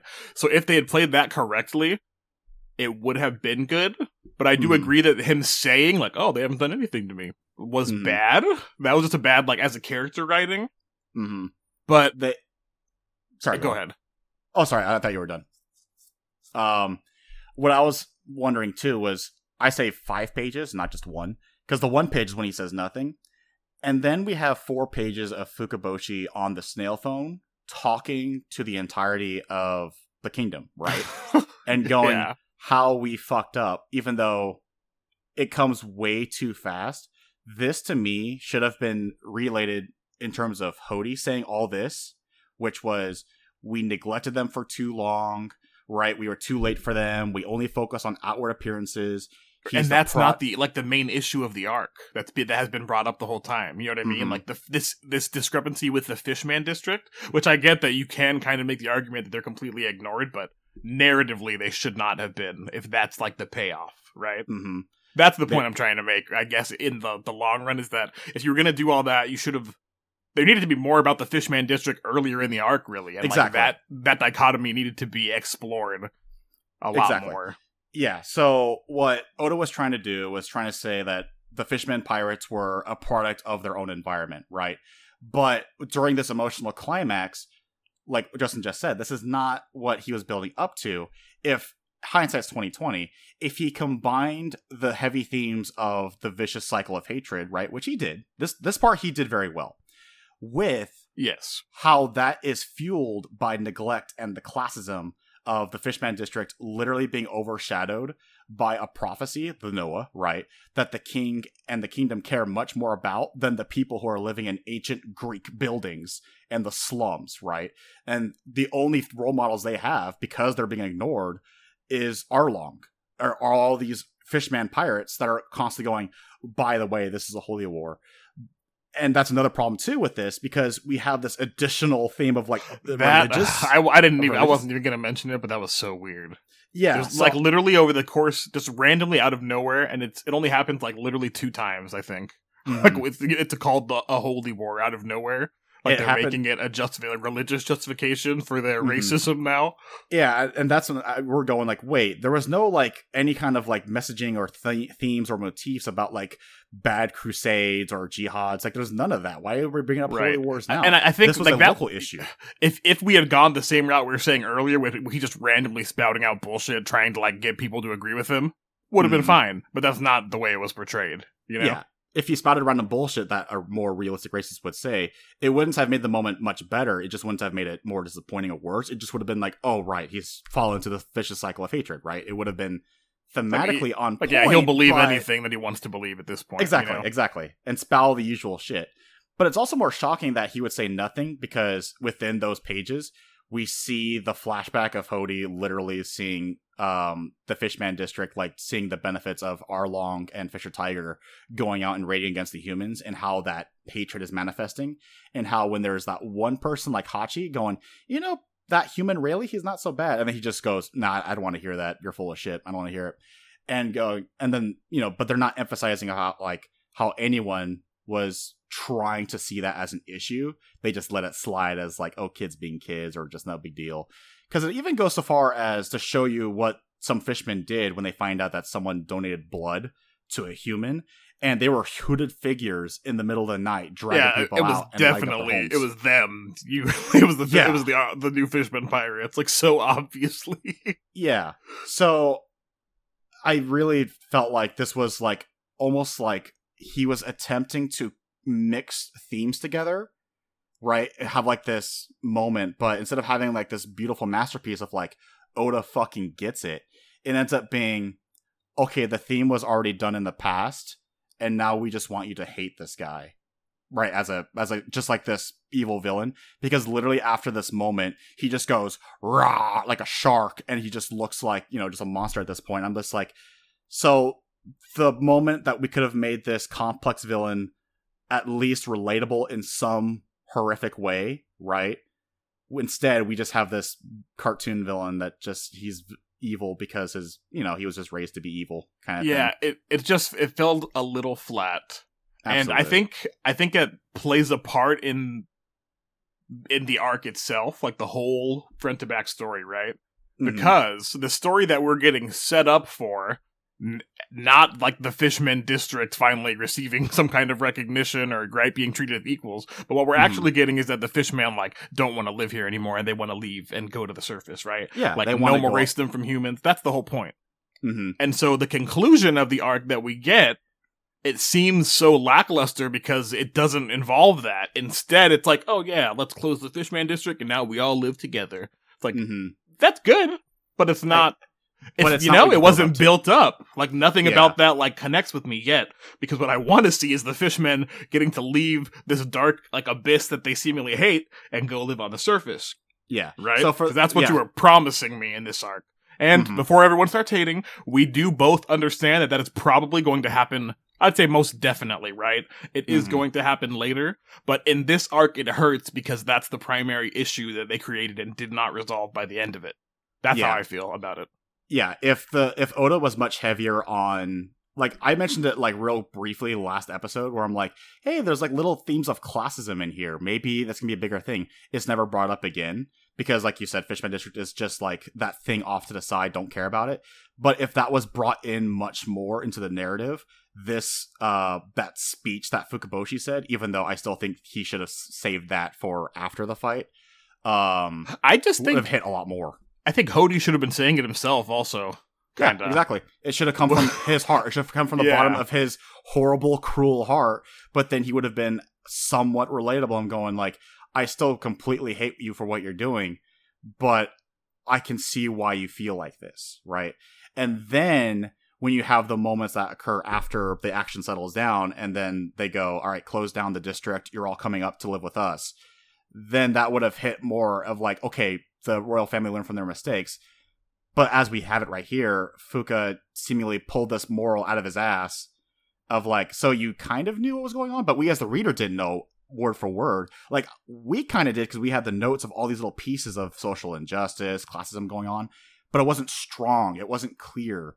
It was almost like it was too subtle, too infrequent, because the things that were very clear into the surface were everything about the vicious cycle of hatred with Orihime and Fisher Tiger. So it was just incredibly disappointing because this could have worked so good. So good. It works so good. That it would have been a top 3 arc for me of all time. And I would have been this is a great way to start the new world. Holy shit, all these heavy themes tied in together with Oda understanding everything and just hitting a grand slam. Instead, he kind of hits a bunt to base hit. Yeah, instead he gets maybe an RBI, base hit. Yeah, but it should have been a grand slam. The pitch was right down the middle, dude. It wasn't a fastball. It was a shitty curveball. You saw it coming. You should have hit that fucker out of here. Base hit. So it doesn't mean to say I dislike the arc now, like we say. It's just when you see moments like this, a little bit of narrative disconnect. The themes kind of man, if they just switched the amount of time when they were talking about fishmen and humans, and you know what I mean, and then switched that with the Fishman District and Fishman Island, and then we just got just a little bit of Fishman and humans, that was for later. I think that would have made a huge difference. Hindsight's 20/20, but I would say keep Orihime's flashback the way it was, but then have Fisher Tiger's flashback focus more on Fishman District. Have it more so that why do these pirates have all these volunteers? Because the government doesn't give a shit about us, so we're gonna go out there and take what we need, right? While also on this mission to free the slaves, right? You have a mixture of a little bit of the other arc, but the main focus will be about the people who are suffering down there, because there are a few panels where it shows that district having lost city of Atlantis architecture, ancient Greece slums. It looks. I think you can even see similar symbols to what we saw on poneglyphs, right? On some of those buildings, those ancient buildings. So, and then obviously there is a poneglyph here, so there's definitely some kind of connection. And it's an issue that people are still living in those places when you have Fishman Island in its own bubble. Within the sun, in their own hierarchy as well. That's a horrible thing too. but at least they're a little better off. But what could have been another slam dunk for Hody was if he's going through that emotional rage of like, why do you hate humans so much, right? I thought the very clear, obvious thing he could have done, even if the Fishman District shit wasn't focused on, was why should I give a shit about what this monarchy wants and tells us that, to live with the humans and forget about our past? Like, they literally say forget about the discrimination, which is a horrible thing to do. Why should I give a shit about what you guys want to do when you guys literally live in your own bubble like the Celestial Dragons? Yeah, why should I give a shit? That should have been the slam dunk line. Because I thought it was so clear. They even showed it when the Noah was dropping. You can see it over and over again. Look, it's in its own bubble. It's outside. It's like not in the main bubble, yeah. Why should we breathe the same air as the peasants, right? That kind of shit. Now, we know the princes and princess and the king, they don't feel that way like the Celestial Dragons, but we're talking about optics and presentation throughout how important it is to look the part, because as small as it is, people do see it, right? The children, they observe. So when they see that, holy shit, you're not painting a good message. So just to add on to all these things about, like, it's just so disappointing you had the pieces in place to tell some kind of narrative, but you also set up a certain theme, but then you introduce a new theme during the emotional climax that was slightly and subtly alluded to, right? And it could have worked. I still think it could have worked personally if Hody was the one emotionally, like, letting him out while they're fighting, right? They're still fighting in the water, going, like, why should I give a shit? You guys are basically the Celestial Dragons. Look, you're in your own fucking bubble down there. So it could have worked, but it horribly didn't, unfortunately. And instead what we got is a very flat villain that's going to be a low tier villain for me when he could have been easily high tier. He's one of the most forgettable, because, like, exactly. Yeah, which is incredibly unfortunate. So I think I got what I wanted off of that. Yeah, I think I got everything I wanted to say, really, too.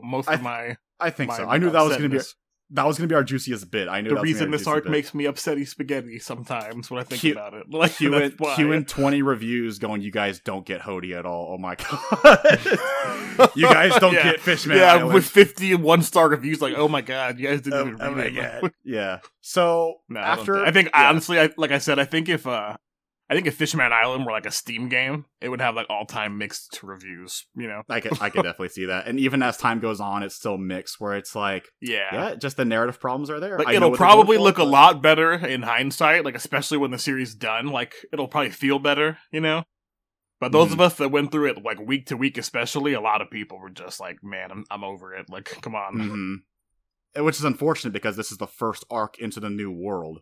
So you would think, like, after the time skip, you would want this to be your slam dunk of a great opener to the new Straw Hats, the new powers, the new course, the new world. And then we got this, which is shaky. It's not terrible, right? It's not bad. It's just, this could have been, like, better than Alabasta, but it could have cemented itself as like a top 5, like, arc. Easy. But it all falls apart in that second half. They really had us in the first half, but absolutely. In that second go back to part 1 of us, like, praising the first part of how Oda was really good at really knowing his shit, and then it just didn't come together. I'm almost convinced that there was some outside influence that made him change his mind about the themes, because, like, again, like we mentioned, how, like, the term Holy War is used twice in one chapter and never again before. Never again and never before. It's as if he probably had this other plan in mind. Maybe it was a little better than what we said, maybe worse. But maybe someone else was like, dude, I know what you're going for, but people might be offended because you're talking about this issue. So maybe it's crazy to think that you can almost literally fix the arc by changing those, like, 4 chapters or 3 to 4 chapters. You know what I mean? Mm-hmm. And have him more personal with Hody rather than, like, oh, it's Fukaboshi's and the royal family's perspective.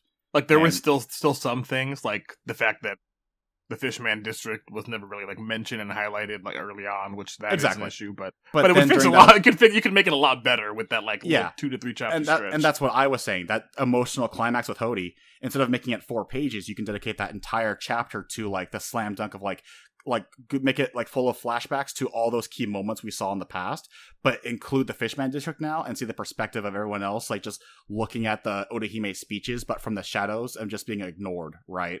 Or and Arlong looking like he's actually the only hope for the district, and here he is talking about how we have to wage a holy war all of a sudden, which I wish that term was never brought up. That kind of complicates things a lot. That should have just never been used up. It was fine enough. It was fine enough when Arlong was just a elitist, right? That just believed we were superior. But he threw in holy war now, and they're just like, was there sacred texts involved? Were people talking about religion in this? Because I know there's prophecies and fortune, but that's more like mysticism. Right. That's not religion. So again, that complicated things a lot. So yeah. So far, actually, there hasn't been a lot of religion. The Shandians seem to have. They had like their religion with like the god serpent, but that's like pretty much it, right? Mm-hmm. But yeah, again, there's just so much mix that I'm almost like, if you're an Oda fanboy, just go, there was some outside influence that made him change his course. Maybe maybe someone told him that if you do this, you're probably going to be seen as controversial or offensive even. I don't care. I'm not going to say I don't care. Like, people make mistakes. You know what I mean? If Oda messed up here, then that's fine. Because that's why it's still awesome. Yeah, that's why I said if you're an Oda fanboy, like, you're like, he can do no wrong. And then I'm on the board where I'm just like, right. Honestly, guys, just say he dropped the ball on this one, unfortunately. Not the entire arc, just this narrative emotional climax. At the end of the day, I'm not going to be like, oh man, I don't trust Oda anymore. Like, no. Like, he's giving me 600 chapters of amazing stuff before this. Exactly. Exactly. If I go back, am I still going to be brought to tears with Water 7? Yes. Am I still going to be captivated and read the entirety of Alabasta in one sitting? Absolutely. Am I going to be completely drawn in by the characterization of Nami and Robin in their own backstories with Arlong Park and Enies Lobby? Absolutely. So, as fans, I feel like we have, our duty to, call him out when he's just not doing something perfectly right. Well, he's not on top of the game, Sometimes he ain't. We see what he could have done. It could have been fucking great. But unfortunately, just fucked up. He just fucked up. So, I know we said we were done. We ended up talking about that for a bit longer. For another couple of minutes, but it's fine. Yeah. It's fine. So, at the end of that moment... Oh, sorry, what else? No, I was going to say, I feel like that's basically it, right? Until like the closing wrap-up section. Obviously, the Noah does not fall, as we know, et cetera, et cetera. Vanderdecken didn't need to be here at all. He was pointless because the ship does not fall. But in that moment, we get the official like Shirahoshi awakening thing, which that's interesting. Which then starts the series of, like you lost me with this appointment, right? Then we get the good stuff. But then you got me back in. You lost me for about like a couple of pages, maybe a whole chapter, but then you brought me back in with like, oh, this is the future now. Oh, this is we talked about this. Okay, right? We mentioned the prophecy. Yeah, let's go. We got... Oh, yeah. So, frickin' Shirahoshi is Poseidon, an ancient weapon. Poseidon. You mean the weapon that the poneglyph at Skypia talked about? Say what? the thing that we were delayed for so long, because before Robin was just saying it was, Roger signed this, what the heck? And that was the mystery then. But then she finally reveals it talked about Poseidon. It talked about the ancient weapon down below. And then this is when the Straw Hats are partying, right? They're having their feast, they're enjoying their festivities, it's all good and fun. Robin pulls out the king and goes, "Who is Joy Boy?" And I just want to say real quick also, this king's confidence is on 10. As soon as Robin pulls him off the side, he's like, "Oh, I'm sorry, I still really love my wife." Exactly. He just assumes he's getting hit on. I was like, man, this guy, that's confidence right there. I respect it. Yeah, I would never think that too. If Robin wants to talk to me, it's like, she's gonna kill me, isn't she? There's no way she's gonna go for someone like me. But yeah, exactly. The king is like, I'm a king. I'm a prestigious fella. But yeah, so we have this backstory of Joy Boy and the poneglyph being a little scattered, right? Because obviously it's like hieroglyphics. It has to have missing pieces. And alludes to an extension of the prophecy that we know of about the mermaid that can control the Neptunians, right? The giant kaiju underwater. The things responsible for the calm belts being intraversable. But the extra thing is Joy Boy is supposed to be apologizing to the princess for betraying or for getting a promise, right? For not fulfilling a promise. So, who is Joy Boy, right? And then that's when the king goes, honestly, we don't know either, but we just follow the prophecy that the ship that was left behind involves him in some way or another. So we dedicate everything to protecting that ship, right, from being touched. So Joy Boy was like someone they said, or someone who lived during the Void Century. Neptune does know that, but that's like all he knows. Mm-hmm. So we have the mysterious figure of like someone. Oh, the key details were Joy Boy is someone who helped the princess owned in her powers, and that would help lead to the prophecy, right? To help people go to wherever they're going to go. That was also a mystery, by the way. We don't know the end point. Right. I mean, I think you can kind of piece together like everything, right? The relationship with the Poseidon Luffy. and the Noah. I don't know about that necessarily. I kind of. Oh, sorry. I was gonna say my theory. I was gonna say that the Neptunians remarked that how Luffy can he understand us? Like that's kind of like Gold Roger from earlier, but that kind of goes back to what I was thinking of, because Joy Boy is from that 100-year void, right? Going back to the Will of D and that mystery. So I'm thinking Joy Boy potentially yeah. might be one of the people that might be like one of the origins of the Will of D, and maybe Luffy is carrying on that will. That's why he was able to, because they mentioned that Luffy was able to help the princess own in her powers when she was hoping for the Noah not to crush the island, right? Because she saw Luffy's efforts. And at least that's what the Neptunians told the princess, right? So that tells me, so by that king's logic of like Joy Boy, a part of the prophecy, being able to help the princess of old, right, control the power, Luffy might be the current version of that. So I'm just saying it's like the Will of D is part of that prophecy, and whoever is that Supreme King Haki user, good friends with the princess, and then also now you have this owned in Poseidon. That's what I was getting at, by the way. Okay, I was getting at like the whole, like we can assume that the prophecy probably had something to do with the fishmen like getting in the boat and having the Sea Kings pull. Oh, literally what the that's what I meant. Okay, they're like, we don't know what the boat is for, and I'm like, bro. Yeah. Come on. Come on. Yeah. That actually made me, because like the king is acting like he has no idea like what this giant boat could be for. This third biblical reference when we have Adam and Eve and now we have Noah. So yeah, like where does it go? Do you have a theory of where that boat might go? I have one. What's yours? Aurelia. You know what that is? I do not. That is the ancient lost underwater city that encompasses Cthulhu.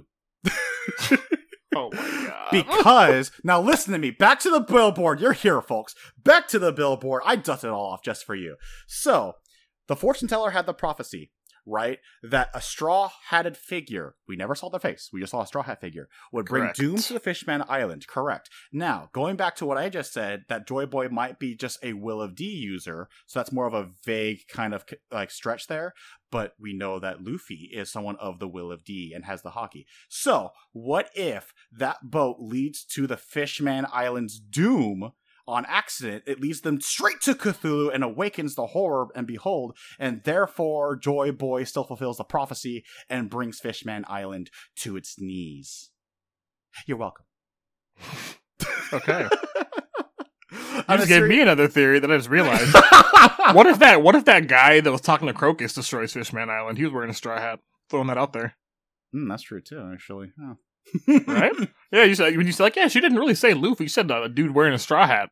That guy was also wearing a straw hat. I don't think it was that guy though, because the shape of the straw hat in the vision that we did see, I tend to take silhouettes with a grain of salt in One Piece. But that's why I mean? did. But that's what I did and said and thought maybe that's actually Joy Boy or an old action of Roger, and that prophecy wherever they may end up going, or where the Neptunians would take them, is actually some place bad for the kingdom and not a good thing. Not all prophecies have to be positive. What if the fortune and the prophecy are intertwined?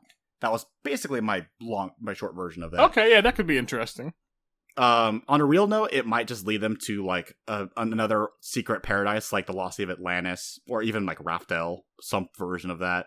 My answer is Aurelia, because obviously I'm a Lovecraftian fan and everything has to be about Cthulhu.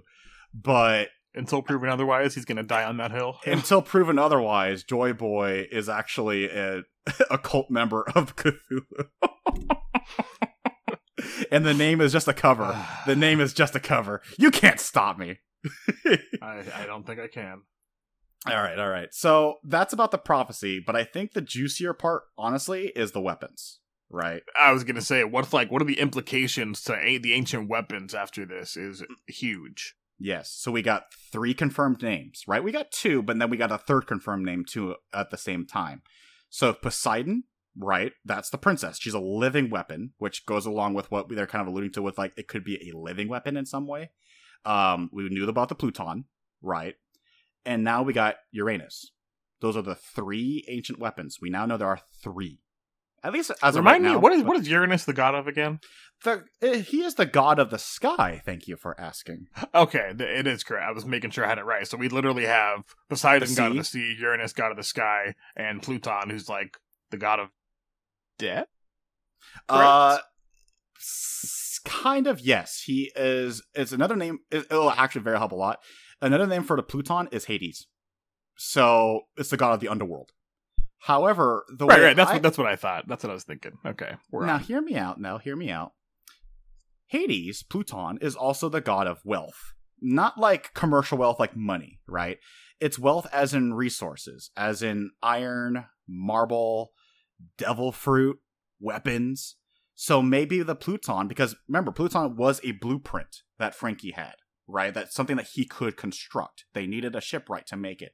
So what if the Pluton was not a living weapon, and you needed this as like your Starforge kind of thing? I know that's an Old Republic reference. Sorry, your Starforge, where you can make unlimited weapons, unlimited resources for anything to help control people on a ground level, while you have the god of the sky and the god of the sea making sure you're keeping fear in people's hearts, right? Mm-hmm. So that's where I'm kind of thinking, where Uranus is also a living god. But Pluton is definitely something that needs to be constructed. But once it's done, you have unlimited devil fruit. You have unlimited ships. You have weapons. You have resources. So, and even if you have any one of these 3, you can tip the balance in your favor, right? Controlling the Neptunians, you control the seas. And a planet like, even if it was our planet, a planet that's more than 70% water or 90% water, in the One Piece world, that looks like 99% water. So you basically control everything. God of the sky, you can basically ensure, even if you're staying away from the water, you're not safe, right? Tornadoes, lightning strikes, meteor storms. But then the Pluton is there to make sure people are in line with the people on the boots on the ground, actually to rule over the people, right? So you give them the resources that way. So and in some way, Pluton does relate to being like a god of kind of like an Earth realm, right? And that's the other side too. My theory was it's actually a blueprint weapon, but you could also say, it's the middle ground where you have the sky, the sea, and then the entrance to the underworld up above, in between. The realm in between. So I personally just don't want all 3 to be living weapons, right? And we have blueprints for the Pluton. Then again, that could be it could be just Poseidon that's a living weapon. I have no idea. That too. Maybe the Uranus is a weapon to help control the weather, like the ultimate weather ball, right? Something that Nami would be very keen to understand how to use, or then she'd be too frightened not to use it because of how powerful it is. But yeah, that could also be a possibility too. And something I would probably prefer myself. But the interesting thing is that Uranus in Greek mythology, he's the father of the Titans, the 12 Titans of Greek mythology. And those Titans gave birth to Zeus, to Hades, to Poseidon directly. Like Zeus, Hera, right? Like to all the main gods that you know and love, like the main pantheon. Mm-hmm. Yeah, all the gods that were killed by Kratos in God of War. That guy, those people, and just nonchalantly just saying, they were killed by Kratos, no big deal. So that's also a possibility. And also Zeus and Uranus are kind of the same person, right? No, Uranus is like the grandfather of Zeus. Oh, you're right. But Zeus takes over as god of the sky. He's like the new sky god. Yeah, like I'm the one in charge. Basically King Neptune in the actual Fishman Island. He looks like that. He's the new guy in charge, but he's past his prime. But yeah, so there's all these possibilities, all these theories of what these other weapons could or could not be. I'm curious how the Pluton will be a threat again, because the only blueprint that we know of is burnt out. So that tells me if, there's a Poneglyph still out there that has the actual blueprint, and someone maybe like, Tom, because he had the blueprint originally, he was on Roger's crew or is affiliated with Roger. Someone just copied the blueprints, right? And then give it to Tom, and then Tom passed it down. So... yeah, maybe left a copy with the One Piece, who knows? Yeah. Back at Laboon, the true One Piece. Yeah. I know I said I dropped that theory, but I will never forget what I said. Have you actually? I don't think you have. I don't think I have. Nah, if anything, honest note, I'm still thinking like it's gonna be like Raftel or someplace after Raftel that will have the One Piece. Where Cthulhu is, obviously. Really, yeah. I really want to know why people can't get to Raftel. Is it underwater? Is it in the sky? Does it float? Does it move? You could say it's a prison to keep others out as much as it is to keep something in. Is it surrounded by a wall of diamond that touches to the seafloor? Like, I don't know. I want to know, though. Is it full of non-elliptical geometry? Does it have impossible objects that should not is stand? The gravity opposite? So if you sail too close to it, your ship just goes into space and you die? Like, what is it? All the buildings aren't like rectangles. They're like trapezoids that make no sense. They're in all these weird shapes and sizes that make you go insane because you think too much about how would you build this and how is it even standing? I'm talking about Aurelia personally. I'm explaining Aurelia. Yeah, I just want to know. I really want to see Raftel. Listen, Raftel could be Oda's version of Aurelia. Who knows? It could be. Like, it could be. Which, as much as you joke about it, the possible existence of a Cthulhu or Cthulhu-like figure is still possible where we are right now. Yeah, like the actual king of the Neptunians, right? The father of all Neptunians. Someone who's the big boss of all these sea creatures that are they're sentient. Now we know they're actually intelligent creatures. And can actually have full conversations with those who have that haki, right? Those who have that ability. Sorry, I keep forgetting. So there's a haki that lets you understand animals or like control animals, but we've heard it called the voice of all things, right? Yeah, but this is the first time we've seen someone talk, and it's to Neptunians, and we know now that the only three at this point who talk to Neptunians are the princess, Luffy can understand them, and Roger, who can understand them too, Goldie Roger. So, again, continuing that whole Will of D thing. So, there's something about you that can understand. That actually does connect to what Rayleigh said too, where he's like, he could just understand the world in so many more ways that we couldn't. This could be part one of that, where he can understand Neptunians. So, and, they're literally the kaiju, the real ones controlling the world, not the Navy. That's the comparison I was making. That he said, Roger could kind of hear the voice and feel everything, which it seems like this is probably that ability, and therefore we kind of assume that Luffy has it. I think there might be a bit more to it, but if this was enough of that, that's enough to satisfy me anyway. Because it's Neptunians. It's the biggest ones of all, right? So I'm like, yeah, that's enough for that to understand. But I feel like when Rayleigh said that line as this giant banger of a mystery, I feel like there's a bit more to that. Not just Neptunians. Maybe something or someone else. Oh, yeah, I completely agree. Full of mystery. You're gonna have to Raffo. You're gonna have to Raffo. And what we're going to be reading in our next episode, slightly shorter arc. Can I guess? Yes. Because we kind of glossed over some details, but I'm fine with it because it leads up to the next arc. Is it Whole Cake Island? No. Damn. Good. That's a good guess though. All right. It's got the Big Mom stuff. There's Big Mama stuff at the end of this, but that's future fights going on here. But the next arc, which I'll put under the category of potential band names, Punk Hazard. Oh my god. is the name of this arc. Punk Hazard arc covers chapters 654 to 699. Easy to remember. Before 700 where we stop. Oh, so shit. 46 chapters this time. So a little bit shorter than Fishman Island. But just a little. Yeah. So I know we're basically wrapping up right now, but key things I do want to mention real quick. That weird fucking villain, Caribou. He overheard everything Robin and King Neptune said. He's the only other person who knows that she is Poseidon. If it weren't for Vanderdecken, I would say this guy's the worst villain. He just looks disgusting. He thinks he's so menacing and clever, but he gets one-shotted every fucking time he fights. He's like Team Rocket at this point. Real quick, is Hody the biggest cunt? No, he's disappointing. Okay. I don't think so either. he's the biggest disappointment, if that's a new category. Most disappointment that he could have been the biggest cunt, but didn't make it. So Caribou knows about that secret that Robin and Neptune know. Big Mama's pissed because Luffy made the proclamation that Fishman Island is mine now, not yours. And she looks like a Titan. She looks like a Titan, by the way, from Attack on Titan. Yeah, like, and I'm actually fairly certain there's the implication that she eats someone. Yeah, absolutely. She's right? like a she eats someone. Yeah, like, carnivorous person. So, like, you see, like, the text bubble, like, no, Mom, like, please stop. Just Mama, please stop. And, like, for those wondering, I actually thought originally Hancock was going to look something like Big Mama a little bit. Someone huge, right? Someone that you wouldn't, like, question their strength. Not as grotesque or gross as that, but big and intimidating as Big Mama. I originally thought Hancock was going to look like that originally. So, if I was wondering. Yeah, she looks downright imposing. Oh, yeah.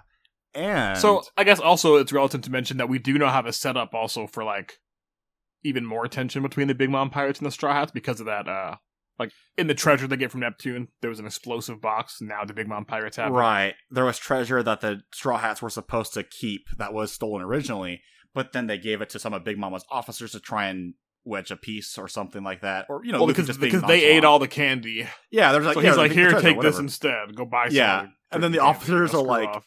yeah, and the officers are just like, that should be good, right? And Big Mama's like, hell no. But the guys are like, but this is a lot of treasure, Big Mama. We should just. Yeah, it's like, no, like, these are real, like, you can't see it through the phone, but really big bags. This is Mom. really like, good, they're really big. Like, you know? Yeah, and then as you're mentioning, the one that's like a box that originally had those energy steroids is rigged to explode. So if Big Mama opens that, that's going to be, instead of just open hostilities between the Straw Hats and Big Mama, it's going to be open war at that point. Oh, shit. Yeah. And you can just call them, they're the Big Mom Pirates. That's not a spoiler. You know, like the Big Mom, the Straw Hats and the Big Mom Pirates, it'll be bad. Oh, one more major thing. Jinbei is totally going to be a Straw Hat in the future. Yes, he was invited. That's very important. Yeah. There was a very touching moment where, the reminder that the law of Fishman Island is not to share any blood with humans because they're out of spite or just mimicking the law they enforce on us. Jinbei's like, fuck it, I'm a pirate. You can't tell me what to do. I'm sharing some of my blood with Luffy. He shares his blood with Luffy, and then Luffy does the thing. I wanted to mention that, but it was a good moment on its own, but it felt out of place still. You know? It did, yeah, because of that clash of themes. Because like you hop over to like not being about Fishman-human struggle anymore, you know. So then when you get the conclusion again here, which was cool, but whatever. Yeah, I'm not. That moment could have been about like survival. Purely like, about survival between us two against the higher forces like the Celestial Dragons. Here are two pirates working together. You guys can do it too. And that message is still kind of there, but you have Neptune narrating where it's about like it's a bridge to the future. I'm just like, again, I feel like it is a great message, but because of that earlier moment with Hody, it feels kind of skewed. It feels kind of like, it is a good moment, right? But it's just it's missing its presentation. Anyway, the big thing is Luffy waking the fuck up, and he's going, oh, you gotta join my crew, dude. And I'm just like, oh, shit! Right? About time, bro. About fucking time. But why didn't you ask this guy after Marineford, dude? Like, yeah, he saved your ass and brought you mentally back from the abyss when you were on that blood rage. And then you have this moment where, he's like, you better come with me right now. And then he goes, I would love to, and I'm honored, right? Kind of like pulling a Brook here. But I can't, not because of a curse, but because I have loose ends. He doesn't say what those loose ends are, but I would like to think, listen, there's still some Fishman pirate hostilities here. Maybe he just wants to make sure it's calmed down a bit. Maybe or something else, maybe something a lot more personal. We saw that conversation he had with Neptune that kind of implied that he's with Big Mom currently. Big Neptune is, right? Because he's under protection. We mentioned that last I episode. think in that they were talking about Jinbei, like kind of. Oh, he wants to play it. Functioning. He's playing politics. He's trying to play it safe. He's not trying to get involved right now. Because if he gets involved right now with the Straw Hats, while they're being hostile with the Big Mama, he's gonna be like, oh, then I'm gonna make them angry at Fishman Island directly. Whereas I'm gonna lay it low for this right now. He tells Luffy it's for loose ends as well. So I feel it's something more than that. And to make this clear, you think Jinbei is actually going to join? I 100% think he's gonna. I'm not saying 99%. I'm saying 100% because Luffy did the thing. He did the thing where he had the whole panel. It's not the very beginning, right? That was the twist. It wasn't the very beginning of the arc, but instead it was at the end where he's like, "Oh, you gotta be on my crew." And Jinbei didn't say no. He said, "Awesome. I just have some shit to do. Go ahead and do some stuff from now on, and I'll catch up, or they'll come back." I actually don't know either or. I think it's impossible for them to come back on the Grand Line, but who knows? It's they're fishermen; they can swim underwater. Yeah, so, we don't know about eternal poses or how that works in the new world. That's right, because we got that new world building aspect where we got the 3 poses now instead of 1. Where the magnetic systems of each island can easily just drop in the span of like a few minutes. So it's smarter for you to have 3 or even more poses at once rather than 1. Because if that one loses contact, you're lost at sea forever. You're done. You're stranded. So... Sorry, I just remember back to that exposition scene where Nami and Usopp go, okay, so we'll avoid the one that looks shaky and dangerous, and then Luffy literally snakes around I like Nami. how as soon as they hear, like, yeah, if it's shaking really violently, then that means it's super dangerous, and then they're like, destroy it! Yeah, Luffy just snakes around Nami, just his like, neck, what's like, that wraps over around there? her. Yeah, what's that? We're going there! Like, ooh, this one's shaking a lot. It was so great. Yeah, sorry, I know you were trying to carry it on, but there were a couple key points I just wanted to carry out real quick. That is relevant to mention, definitely. Mm-hmm. So, yeah, Jinbei will absolutely join the team. If anything, if he doesn't come true, it's because he'll die like a Marineford moment where like they're about to get away, and then something unfortunate happens, and then unfortunate shit, he doesn't join. I don't think it'll be like a Vivi moment where it'll be an honorary member. It's like, no, he's going to be joined, but later. He's a fishman. He'll swim. He can catch up. That's what I got. So, one more time. Next week, we're reading Punk Hazard. 654 to 699. 46 chapters. I do believe it'll be 1 episode. Okay. Probably. Don't mark, no promises, but probably 1 episode. So, okay. So, like, on the fence. Feel free to read the whole thing. Okay, on the fence. Okay. Where can they find you, Justin, if they want to contact us with questions? And if you want to, talk anything about One Piece, like anything for me, because I'm caught up, you can at me at Jitsu on Twitter, JITSZU, or on Instagram as well.